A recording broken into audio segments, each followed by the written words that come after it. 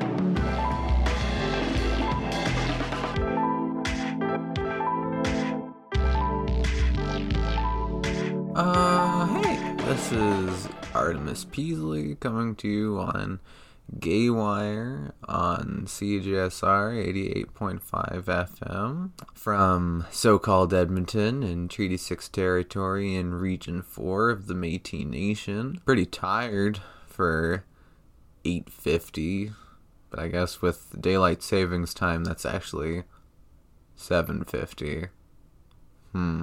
Anyway, some news for you listeners. Winterruption Fest is soon, starting on March the 27th. Several queer artists will be coming out, which I will share with you at the end of the episode. Be sure to check them out, get some tickets for those shows. It's going to be a blast, and hey, maybe you'll see a member of the Gaywire crew there.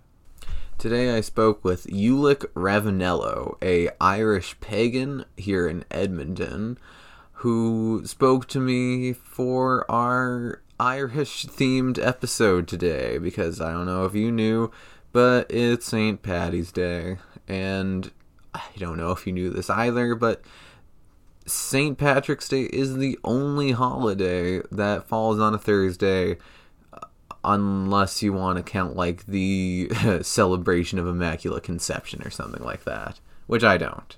So here's me and Ulick Ravanello speaking about their belief in Irish paganism right here. Hi, my name is Ulick Ravanello, and my pronouns are he, him.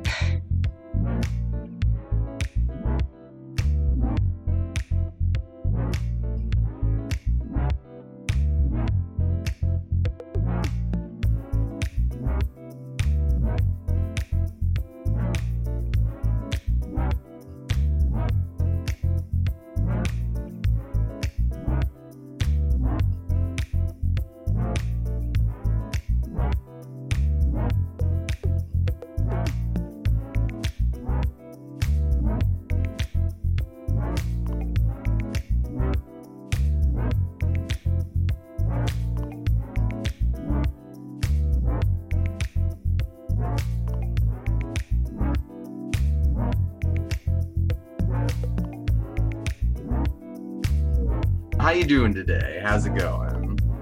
Doing pretty good. I woke up early and I got a good start to the day. I'm really, really glad that it's all warm out and nice. So, yeah, how about you? The opposite. I was redecorating my room until 1 o'clock last night, so I got up at noon, but I went on the treadmill and had a shower, so I'm doing pretty good. Hit that full reset. Love to see it. Yeah.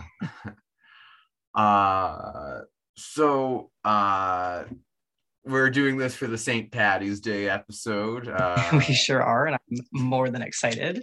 Yeah, St. Paddy's Day is the only holiday in the entire year of 2022 that falls on a Saturday, unless we want to do like the celebration of Immaculate Conception, which I don't really want to do. Yeah, it's a little more niche of the Catholic holidays. Yeah.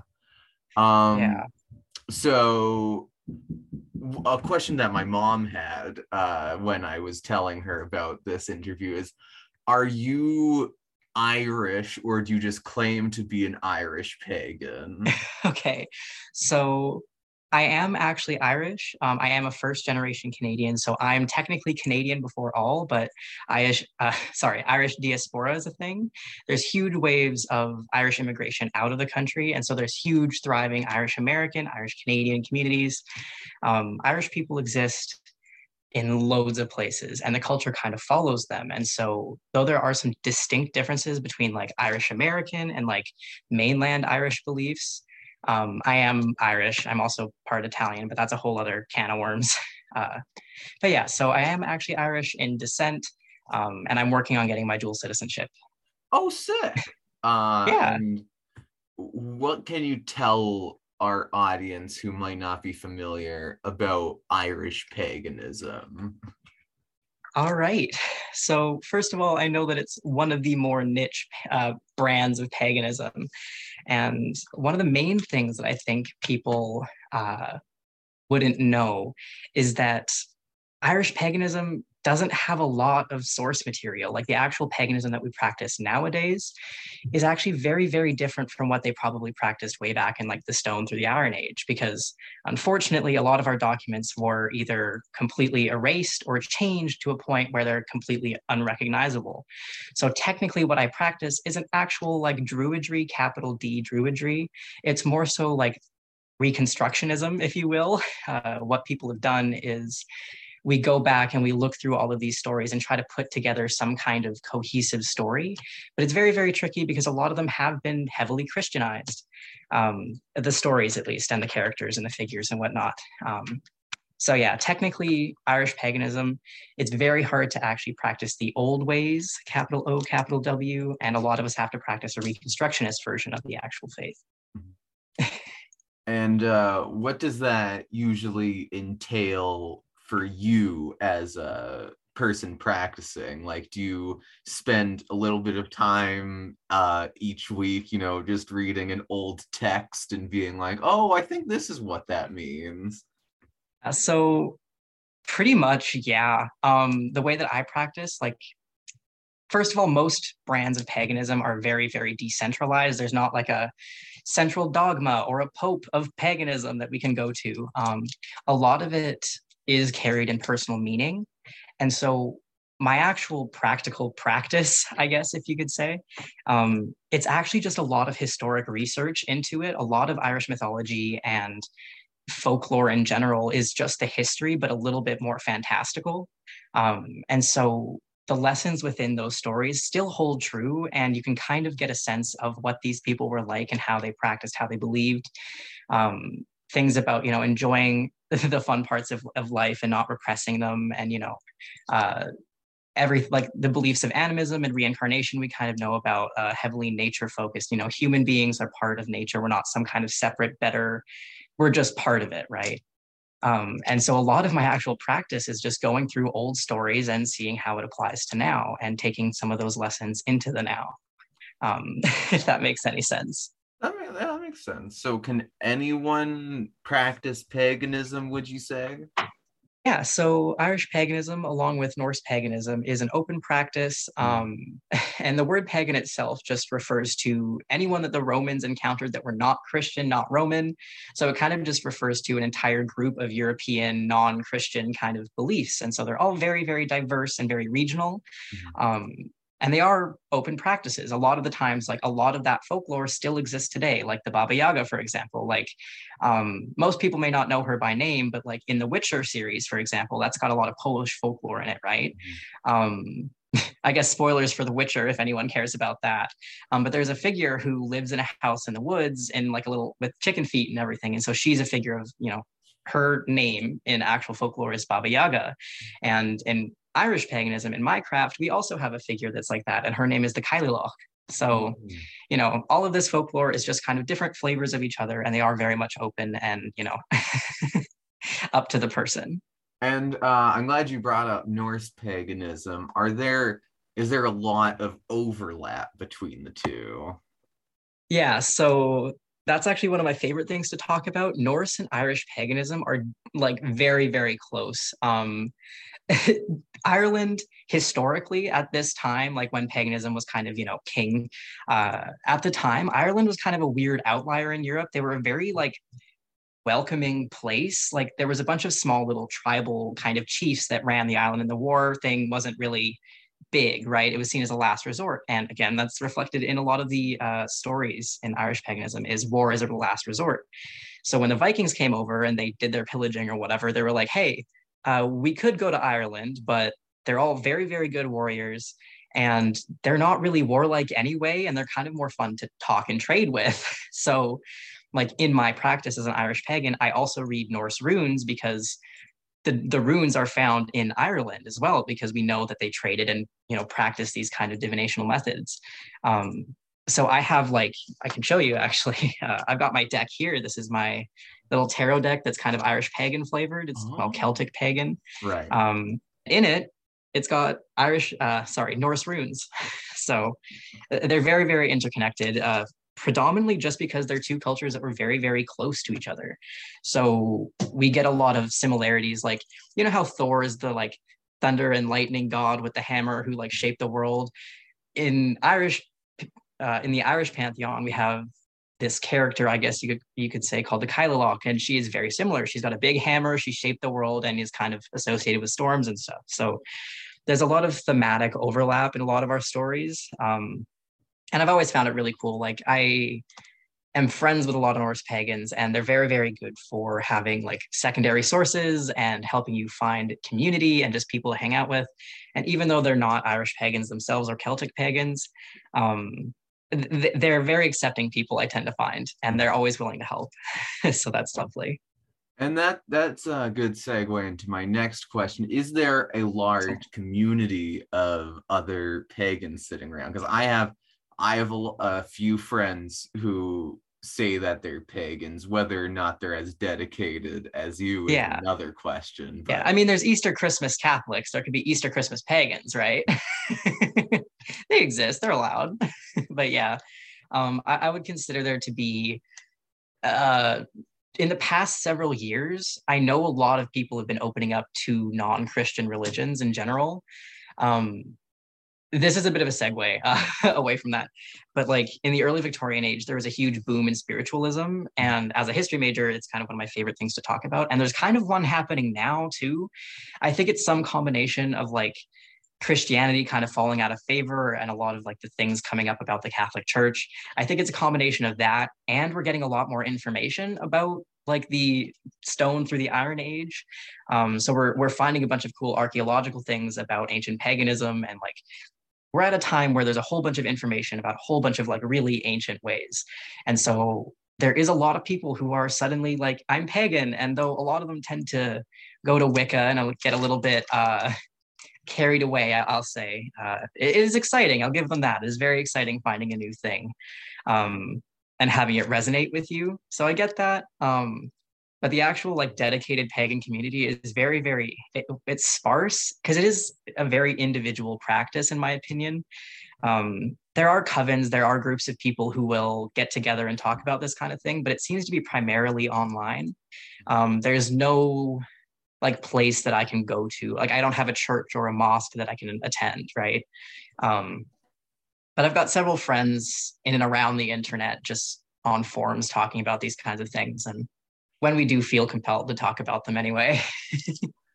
And so do you or any pagans that you know, do they identify as witches, or do they do spells or potions and such there? So this is another favorite thing of mine to talk about, because people get really freaked out when they hear the word witch and magic and potion and like spell work and all that. So I like to talk about it as if it's like a practice and not a belief system. So witchcraft itself is a huge definition. There's like, we kind of all have an idea of what witchcraft looks like, but when you get down into it, the specifics is really, really complicated. Because every culture, every practice will do it differently, but it's like literally the physical practice of it. So for me, that kind of just looks like literally sitting down and meditating in the morning and in the afternoon. My potions is just kitchen magic. I will be making literal soup. Like one of my gods, the Dagda, he's technically the chief god of Irish paganism, one could say.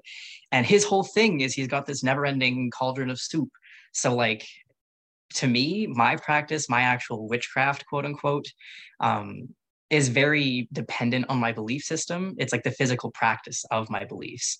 And that's kind of how I define witchcraft, because this might get a little spicy, but like even when I was a Catholic, a lot of what we did in Catholic Mass was ritual, it was witchcraft. Like transubstantiation, which is the concept of the Eucharist turning into the actual body of Christ. It's all very similar. Like the chanting and the singing and the sitting up and standing down and do this and all these prayers, like the actual methodology is very, very similar. And so a lot of pagans that I know, sometimes they do the witchcraft portion, sometimes they just have the beliefs. It really depends on the person. I know I like to call myself a witch because that's kind of where it comes from, because witch, mage, druid, they're all kind of thematically the same word. I don't feel comfortable calling myself a capital D druid, because that's like an actual class of people. That was like the original, like this was a group of people specifically. But colloquially, I'm like, yeah, I'm a druid, I'm a witch, I'm a whatever you want to call it. And I know that's pretty common for most people. They'll have either their own terms for it or they're just fine being called a witch, even if it's only for the laugh. Right. And so I think something that we've more discovered in the history of things is that people like doctors and such would be classified as like magicians and witches and such. Yes. Like that. So absolutely. So yeah, do you have anything to say about that? Oh, absolutely. So I'm not an expert on all types of paganism. It's a huge passion of mine. Studying folklore is my favorite of mine, but like everyone's going to have a slightly different version of this. But I know that in Irish paganism, we have a very specific kind of character archetype, if you will, called the fairy doctor. These are usually people who were taken by the fae, if you will, fairies, what have you, the good folk, the little people. And they would come back with all of these skills and healing and like magic and whatnot. And like when these people in actuality, like outside of the mysticism, were probably just really good at knowing herbalism and how to heal people and anatomy and these kinds of things. Like in Irish paganism, the Tuatha Dé Danann, which is Gaelic for the skilled people, well, the god people, if you will. Sometimes they're referred to as like the skilled people, which is literally like their entire bit. And a lot of these skills were anatomy, healing, philosophy, science. It's said that necromancy was a thing, but like CPR could be necromancy if you really try hard enough. So back in the day, like the capital D druids, we don't know much about them, but we do know that they were some kind of leader, spiritual doctor, healer, some kind of weird mix of these. And it does seem that historically, in pre-Christian Europe anyways, it does seem that a lot of the healing and like doctoring, I guess, tends to be done by people who are also very spiritual in nature, or like have been given a gift by the other world, by some kind of supernatural force. And then when that's interpreted by the Christians who are coming in and recording all of this, because a lot of our stories were oral history, we just told them, right? Or they were on the standing stones. And so the Christians came and wrote everything down in their own kind of way. And so we kind of, instead of getting, oh, these people like have an intimate knowledge of plants and herbology and anatomy, instead of going, oh yeah, these people are just really, really smart at what they do, and what they will do instead is go, oh, these people have been given power by the devil. So it's, we get all types of different accounts of these types of things. But for the most part, we're pretty sure that like the druids and the fairy doctor archetype, like a lot of the time you'll see these people kind of touted as healers or problem solvers for the most part. Whether that's medical or not, they problem solve. That's what they do.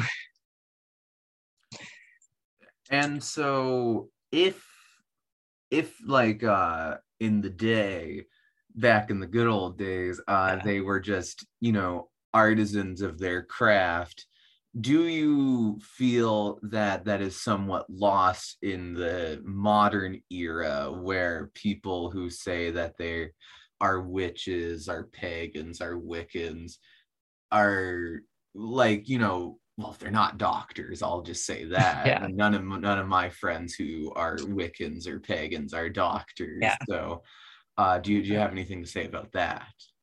I mean, it's kind of tricky because every brand of paganism will again be different. It's, ye old favorite theme of mine. Um, and it is tricky because in Irish paganism specifically, we're not necessarily supposed to emulate the gods, but we are supposed to learn things from their stories, right?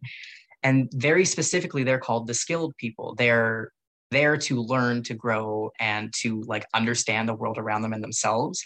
And that understanding gives them all types of cool, interesting, fun powers, quote unquote, which is technically the way it's presented is very much just science that we haven't figured out yet.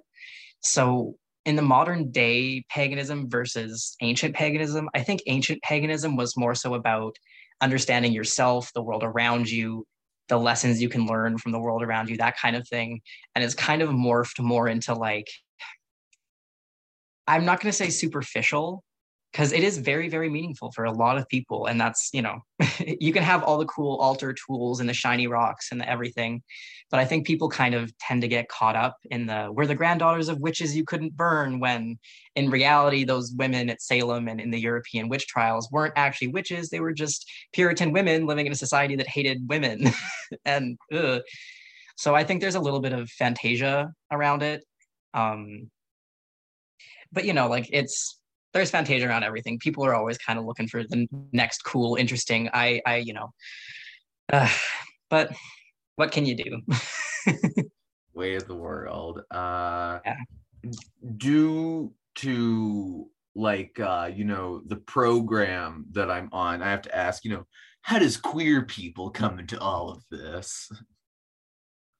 So this is amazing. I love this question. I knew it was coming. I'm so hype about it because paganism, when put up against something like Christianity or Catholicism, which is what I have experience in, so it's what I'm going to talk about.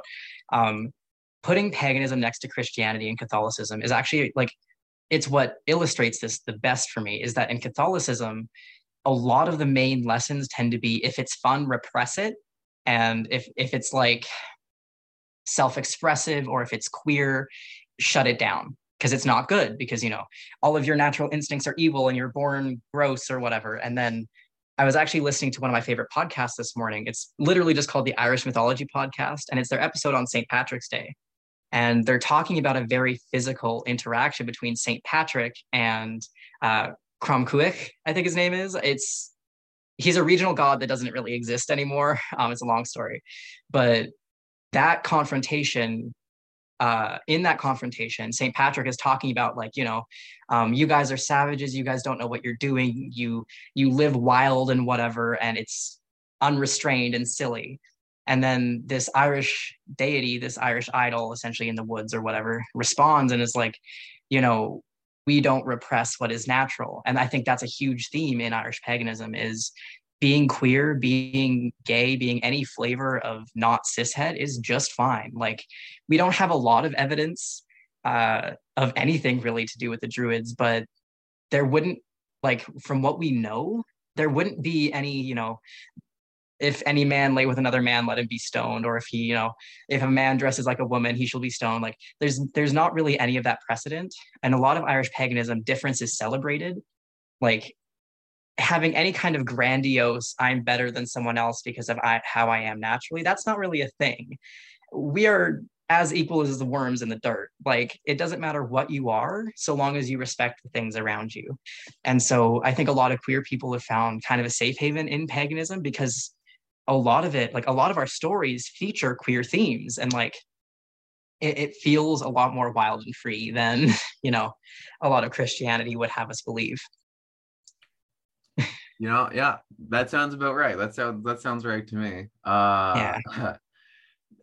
So something that I find interesting that I just thought of, how does the mythology and like the gods and characters and such interact with the world around us? Because, in some of the, like, when I'm talking to, like, when I was talking to my like ex about this, or like when I'm talking to my friends about this, it seems a little wishy-washy and kind of Yeah. a little Percy Jackson-esque, if I'm Yeah, being because people are honest. looking for confirmation bias. They're looking for the signs, right? Yeah. Yeah.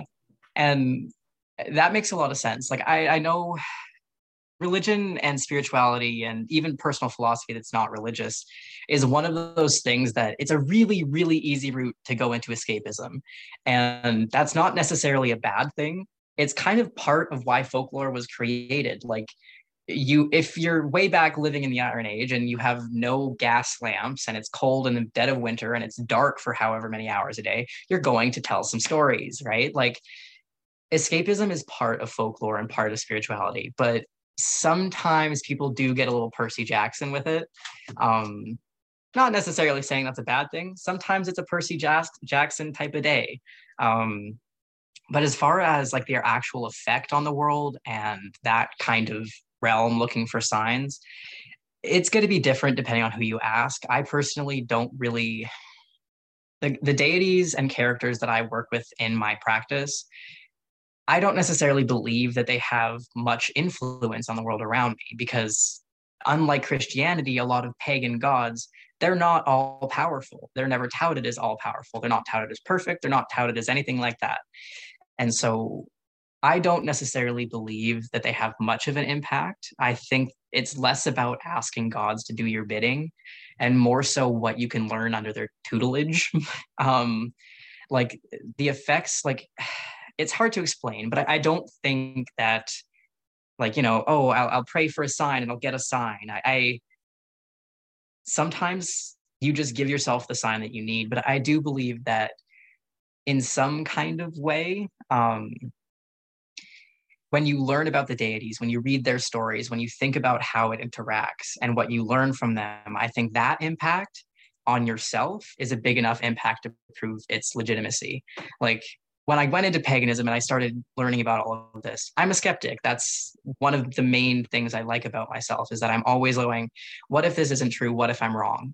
Um, and paganism really, really accepts and encourages that. It asks you to search for that truth. Um, and I think that the truth of the matter is that if it impacts you on a personal level, that's kind of all you need for it to be decent and true. I can definitely get behind that. Yeah, that makes sense. That Yeah. resonates with me. Yeah. Yeah. It's also a little wishy-washy, but when is it not? Yeah. Yeah. What's your opinion on astrology? Oh, I think it's really interesting. I think of astrology the same way I think of karma, by way of I think it's something that new age white people have bastardized so far past what its actual original meaning is.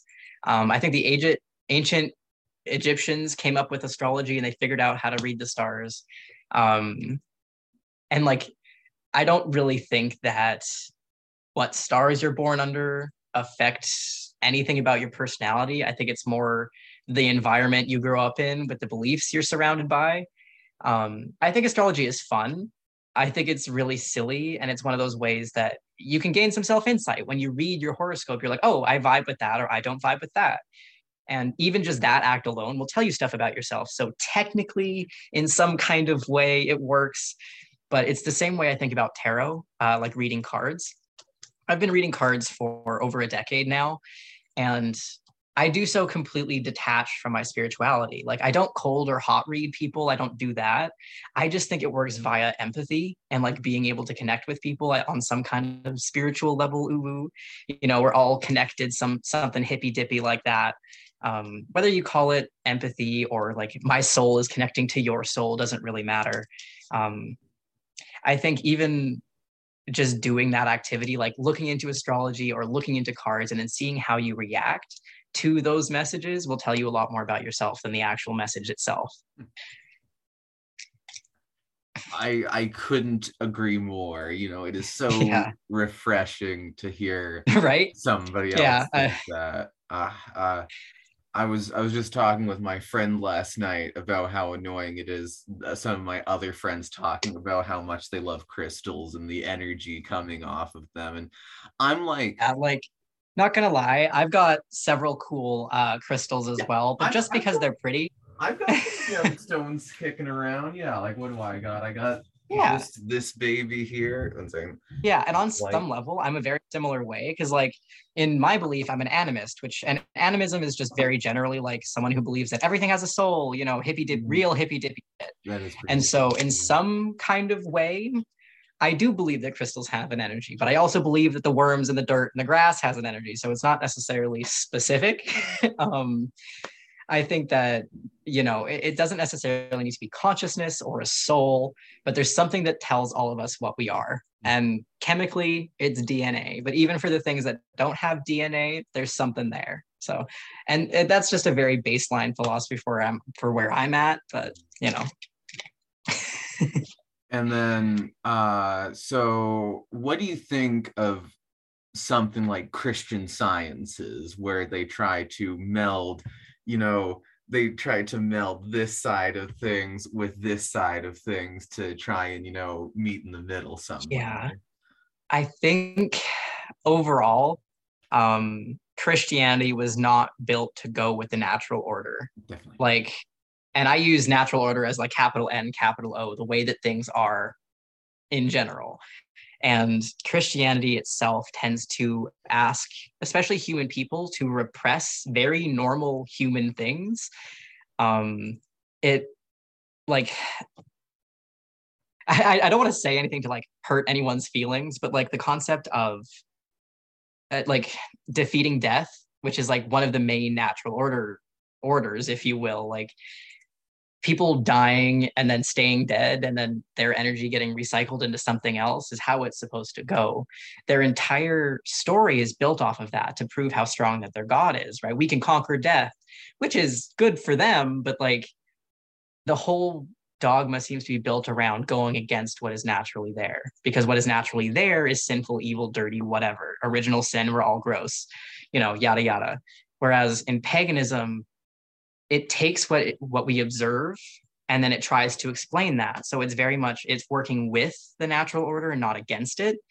Um, like it's hard to explain, but like for example, the wild hunt. It's a concept that exists in several different types of folklore, and it literally is the only reason that lore exists is because in the dead of winter, in the dead of night, like the actual wind howling through the trees or whatever, that's a very dangerous scenario to be out in the woods, and B, it can sound like hoofbeats. It sounds like the wind and whatever in trees, and so the wild hunt exists kind of as both a warning and an explanation for phenomena that exists and that is there. And even though the folklore, the stories that we tell are all from our perspective as human people, and so we know that they're not going to be entirely accurate. We know that we only see what we see, and we're just going to explain the rest away however we can. Whereas in Christianity, it tends to be they look at how the world is and then kind of decide to just deny it. They say, oh, human beings are nasty, evil, awful, garbage from the, original sin. And the only way to fix it is through human sacrifice, which is a little extreme to me. I don't think people are naturally awful or anything like that. I think people are just a product of wherever they were raised, right? And how they were raised. But yeah, I don't think, yeah. Christianity itself just kind of goes against that natural order, and paganism kind of seeks to explain what already exists instead of denying its existence or demonizing its existence is I think the word I'm going for. Yeah, like did God create the universe or was it the Big Bang? Pick a side here, guys. Yeah, literally. And I then know my very Catholic dad used to say that it was God's voice who caused the Big Bang. So there's that as well. Sure. It's really interesting. So that, I'm just coming up with things on the fly here. What's your stance on evolution? So evolution, I'm pretty on board with how science is down to clown with evolution. Like, I'm not a scientist. I don't know shit all about biology. I'm an arts major, sue me. But yeah, I definitely believe in evolution, both on a long and short kind of scale, especially like the evidence of it that you can actually see in your body. Like if you touch your pinky and your thumb together, that little tendon in the middle that's like useless. Some people have it, some people don't. But if you touch them together and then look at your wrist, if there's a tendon in the middle, that's actually something that we evolved out of needing, because we used to have to like throw spears and shit. So it just kind of helps the grip strength, but it does nothing now. So like as a pagan, I'm told to look at the evidence and then, go with it. So the evidence is that we've evolved and we'll continue to do so. We've seen it in the finches, we've seen it in the people. So yeah, I'm pretty on board, I think, with the sane side of the argument. Well, yeah. No, this is a very enlightening conversation. A lot of the things that you're saying aligns with a philosophy graphic novel I read a number of years ago, where That's interesting. it was Aristotle showing you like going through all the different philosophical ideas over the centuries. And one thing that he says at the beginning is that, why are things the way they are? And someone else is like, well, that's an easy answer. The answer is God. And then, okay, but like, why is that the way it is? And so that's kind of like what you're saying, where you're looking at reading in between the lines and seeing what you're left with. Absolutely. It's very interesting to hear about. I kind of want to like look that up now. Yeah, I don't remember what it was called, but it's it's a philosophy I can poke around. Graphic novel. Yeah. Okay, so A, because I think it would be very interesting, and B, because I don't have a desk and I'm standing up right now and I'm very tired. Can you tell us a story from Irish paganism? I sure can try. I think I might actually give you the St. Pat's story. Well, one of the ones that's one of my favorites. Okay, I'm to remain on theme. So I'm a great story reader. I'm not a great storyteller. But that being said, a little bit of context is needed to tell this one properly. So for those of you who are unfamiliar with St. Patrick's Day in general, we're celebrating St. Patrick because he drove all the snakes out of Ireland. Unfortunately, snakes were not actually a thing in Ireland, and snake is just a very, very nice way of saying pagan, because historically, St. Patrick is the one who's kind of credited with Christianizing Ireland, even though he didn't really do it himself. And like it started before him and ended after him, but we give him the credit for most of it. So he's kind of become a bit of a patron saint of Ireland at this point. Mainly because he's the one who Christianized it, and then that's just kind of how it happened. But there's this story that we have, because there's, how earlier I was talking about how there's not a lot of primary or secondary sources around Irish paganism because a lot of them were Christianized. One of the main examples that we have of that, I think it's called like the tripartite life of, it's the life of St. Patrick in 3 parts. And it's this massive, we think it's 9th century text that's in 3 different chunks meant to be read over 3 different days of St. Patrick's Festival, right? Because, the Catholic saint festivals are always a blast and totally not based off of the fire festivals or anything like that. No, it's fine. Don't even get me started on St. Bridget, literally an Irish pagan god that they turned into a saint. But anyway, yeesh.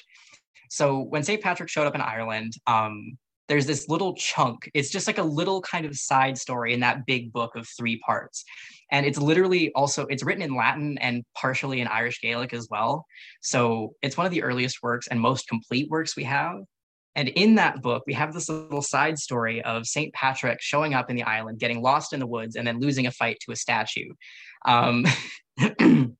So essentially what goes on is St. Patrick has recently landed in Ireland, and he's been greeted by the people there and welcomed in, because that tends to be what happens. The Christian missionaries like IRL were actually welcomed in quite hospitably to Ireland. In most Irish stories in folklore, you always got to have biscuits or tea for your visitors. That's, there's been dire consequences for less. So Patrick shows up and he's, on his way to Christianize the nation. And so he's moving suddenly from one town to the other. And to do so, he has to go through the woods, right? Because he's successfully Christianized the one town and now he's got to go through the woods to the next town. And so he's going through these woods and he's having a good time. The daytime is lovely, birds chirping, sun's out. Unfortunately, the woods get much scarier when it's dark. And so eventually the story goes on and St. Patrick is stuck alone in the woods at night, which is never a good time to be stuck in the woods, frankly. And so he kind of stumbles absentmindedly, and he mutters a prayer to himself. This prayer is actually called like the breastplate of St. Patrick now. You can actually like get it printed out. And he mutters this prayer about like, God's might protect me, God's will teach me, these kinds of things. And he's muttering like this, and eventually he stumbles into a stone circle. And I will like to say that the stone circle that I'm talking about and the statue that I'm talking about do actually still exist. I forget the name of the stone itself, but anyway, he stumbles upon this stone circle, and in the middle of a stone circle, he sees this big stone idol covered in like gold and silver and like really, really pretty. Now, I want to point out that traditionally it probably was not covered in gold and silver. A lot of the idols that like the Druids made or carved were out of wood or stone. They were very, very basic. It wasn't a very materialistic society, and so it probably was not covered in gold or silver. But anyway, so Patrick comes across this stone and he's like, now what the heck is this? And he goes up to investigate, and he finds out that it's actually like an idol of what we're pretty sure is like a local deity. The actual deity it's like dedicated to is named Cronkruach. I mentioned him earlier in the episode.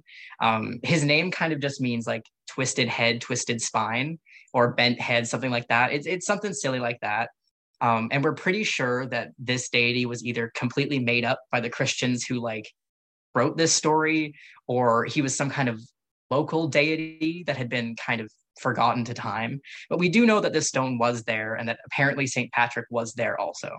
And so they have a little tissy about, what it means to be a good person, because St. Patrick recognizes this as like, oh, this is a heathen idol of those gross pagans who do human sacrifice. And he accuses this idol of like having human blood at its feet, right? Like staining the ground around it. And, a big old voice comes out of this stone pillar, and it's just like, your God also demands sacrifice. Is it not your God who asked Moses to slaughter the bull and Abraham to slaughter his son? And so they have this tizzy, and Patrick actually gets quite mad about it because he's been challenged. And I don't know if he was just having a bad week or something, but he takes like a little hammer out of his like satchel, his robes. I don't know where they pull things from, and he goes after it. But some invisible force keeps him away at first, and they continue to have this little spat. And so eventually Patrick is like, I will banish you to hell because why not? Got to have some drama. And so Patrick starts chanting his little breastplate of St. Patrick prayer again. It's a song. It's a Rosk, which is an Irish word for like a poem that is spell work. Like we call them Roscana, right? It's our chanting. It's how you kind of get that focus. So Patrick starts doing this, and he does his little Christian magic. And he essentially calls upon the might of his God to send this idol and its 12 friends to hell. And so when he does that, the ground starts to open up, and like this stone idol kind of, you see the form of this God kind of come out of it. And he goes, you've won this day, and your God will rule this land for a number of years in the future, but just know that we will exist in the earth until it is our time again. And so it's kind of sad because the pagan God literally concedes to the Christian one. And as a story itself, it's kind of fun and interesting to see, like, because Patrick was the hero. We defeated the pagan gods, right? But if you look at the actual story, the idol itself is comparing the fact that Christianity and paganism, like at the time, were just as barbaric as each other. And we're pretty sure the story was just put in there as like a general motif of like St. Patrick conquers paganism, right? But even looking deeper into it, it's just really interesting to see how they've portrayed it. And the fact that they even let this like pagan deity criticize the Christian God at all is really just interesting to me in general. But yeah, so he essentially ends up opening up the ground and banishing this idol. But these days, we actually do still have the remnants of the rock, and they're in a museum. I'm going to see if I can find the name really quick. I have it. I wrote it down. Let's see. Leave it to me to completely forget the name.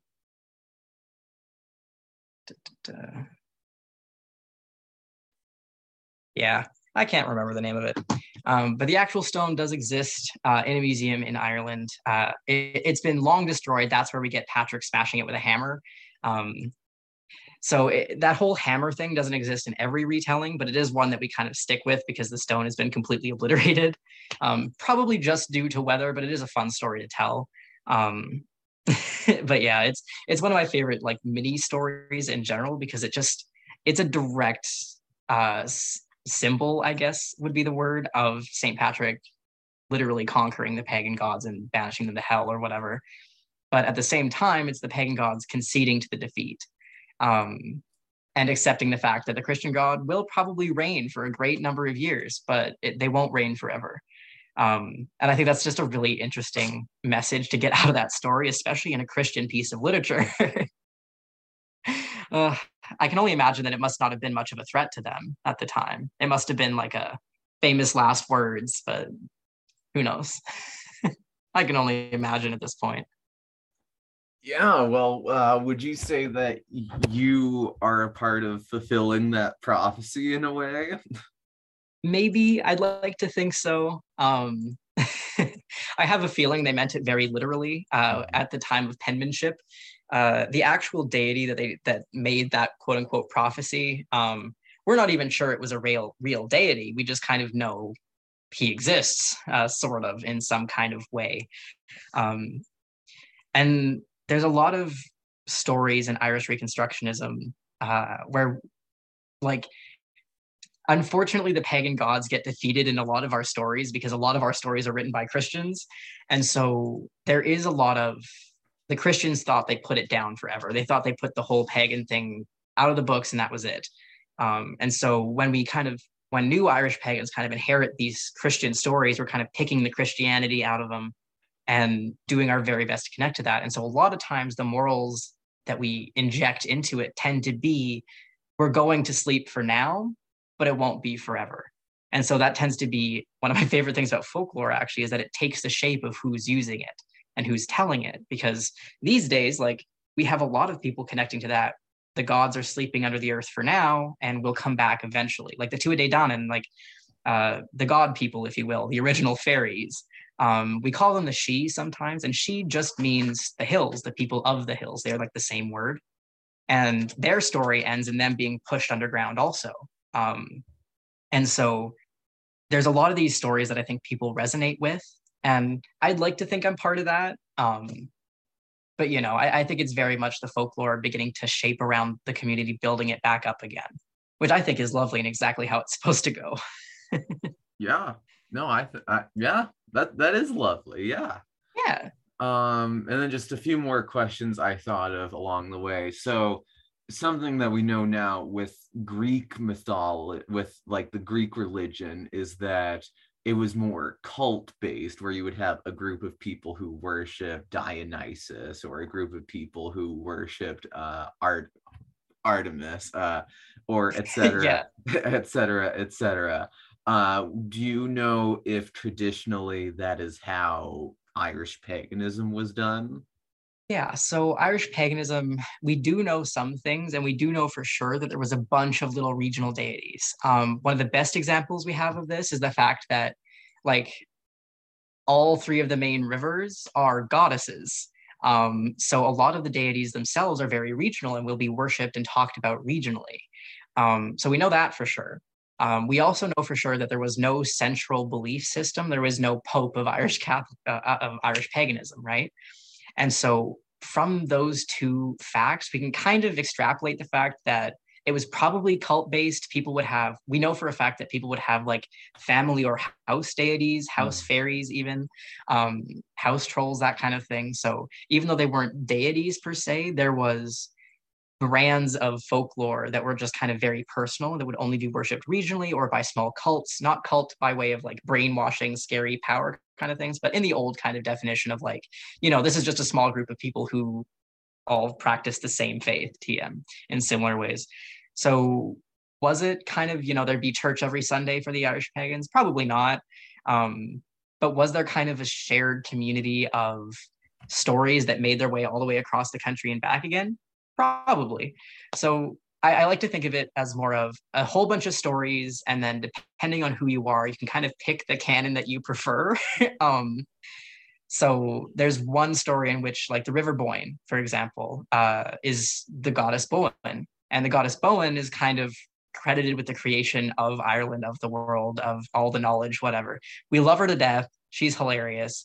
But sometimes she's written as kind of the villain because she goes against A, what her husband says, A, what her father, B, what her father says. and she's kind of disrespectful to some fairies who guard the well. So she's got two different kind of portrayals. One is this kind of villainous character, and one kind of as this more virtuous creator of the world, a divine act of feminine rebellion, if you will. And I choose to believe that canon because I fuck with that. And so it very much is like there's several different canons.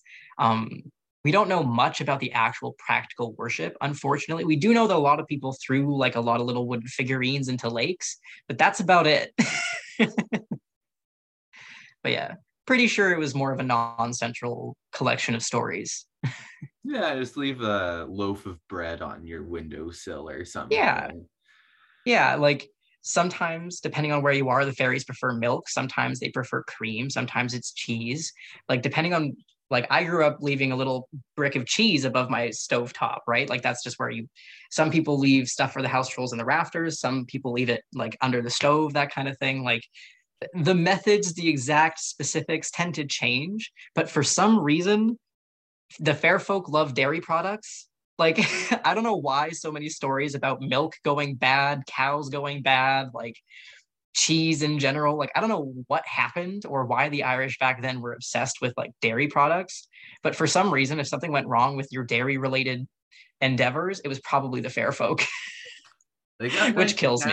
They got nice cows over there. You know, I got family over in Jersey, and those Jersey cows, they're a gorgeous bunch. Absolutely. But yeah, the actual traditions will change depending on who you are, like when it is and where you're from. But, you know, it certainly is. It offers a lot of diversity, at least. Yeah, I don't think I have any more questions. You know, screw St. Patrick. Yeah. Go those other guys. I can't remember the names of them. Those other guys. Probably can't pronounce. Who are the people in Irish paganism that we should root for? Honestly, there's a bunch of different tribes in Ireland at the time. If you want to refer to the catch-all, I would just go the pre-Christian Irish. It's usually how you can. That tends to be how I describe both the people and the country: pre-Christian Ireland, the pre-Christian Irish. Yeah. Yeah. Do you have anything left to say to our audience about just anything? Oh, geez. The only thing I can think of is I know paganism gets a pretty bad rap. A lot of us get touted as like childish, immature, believing in silly things, delusional things. And I understand that that's what it looks like from the outside. But if you get down into it, everyone's spirituality is going to be very strange and very out of the norm. That's why we have spirituality. Like, does that mean that it's invalid or not useful or bad? I don't think so. I think folklore and spiritualization, spiritual philosophy, I guess, theorizing about these things, I think it's a harmless thing that just kind of helps fill the time. And if the Christians can walk around believing in the infinite fish god, I think I can walk around believing in the infinite soup god. Amen to that. Amen. Literally. To that. All right. That's a good note to end on. Yeah. Thank you so much for coming on. No problem. It was super fun.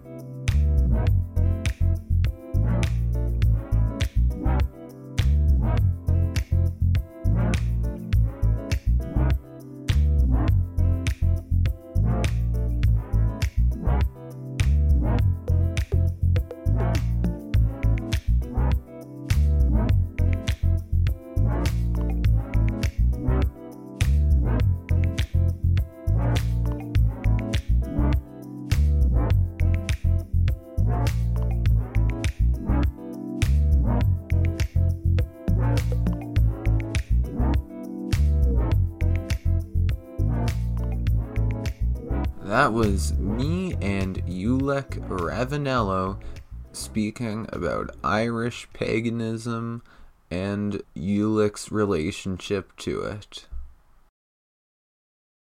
As stated at the beginning of the episode, I will list off for you some queer artists that will be featured at the Winterruption Festival in March and April in your very good city of Edmonton. There will be a drag show on April 3rd with Morgan McMichaels. Strange Breed from Vancouver is an all-gay female band. Gavin Crawford from CBC's Because the News, and local trans electro artist Pseudo Antigone. Make sure to check out Winterruption's website and follow them on Instagram and wherever else you're on social media. And that is all the time we have for today. Thank you to our guest, Ulick Ravanello.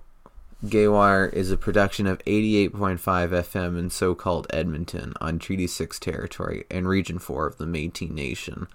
We acknowledge all the many First Nation, Métis, and Inuit whose footsteps have marked these lands for centuries, including but not limited to the Cree, Saulteaux, Blackfoot, Métis, Dene, and Nakota Sioux.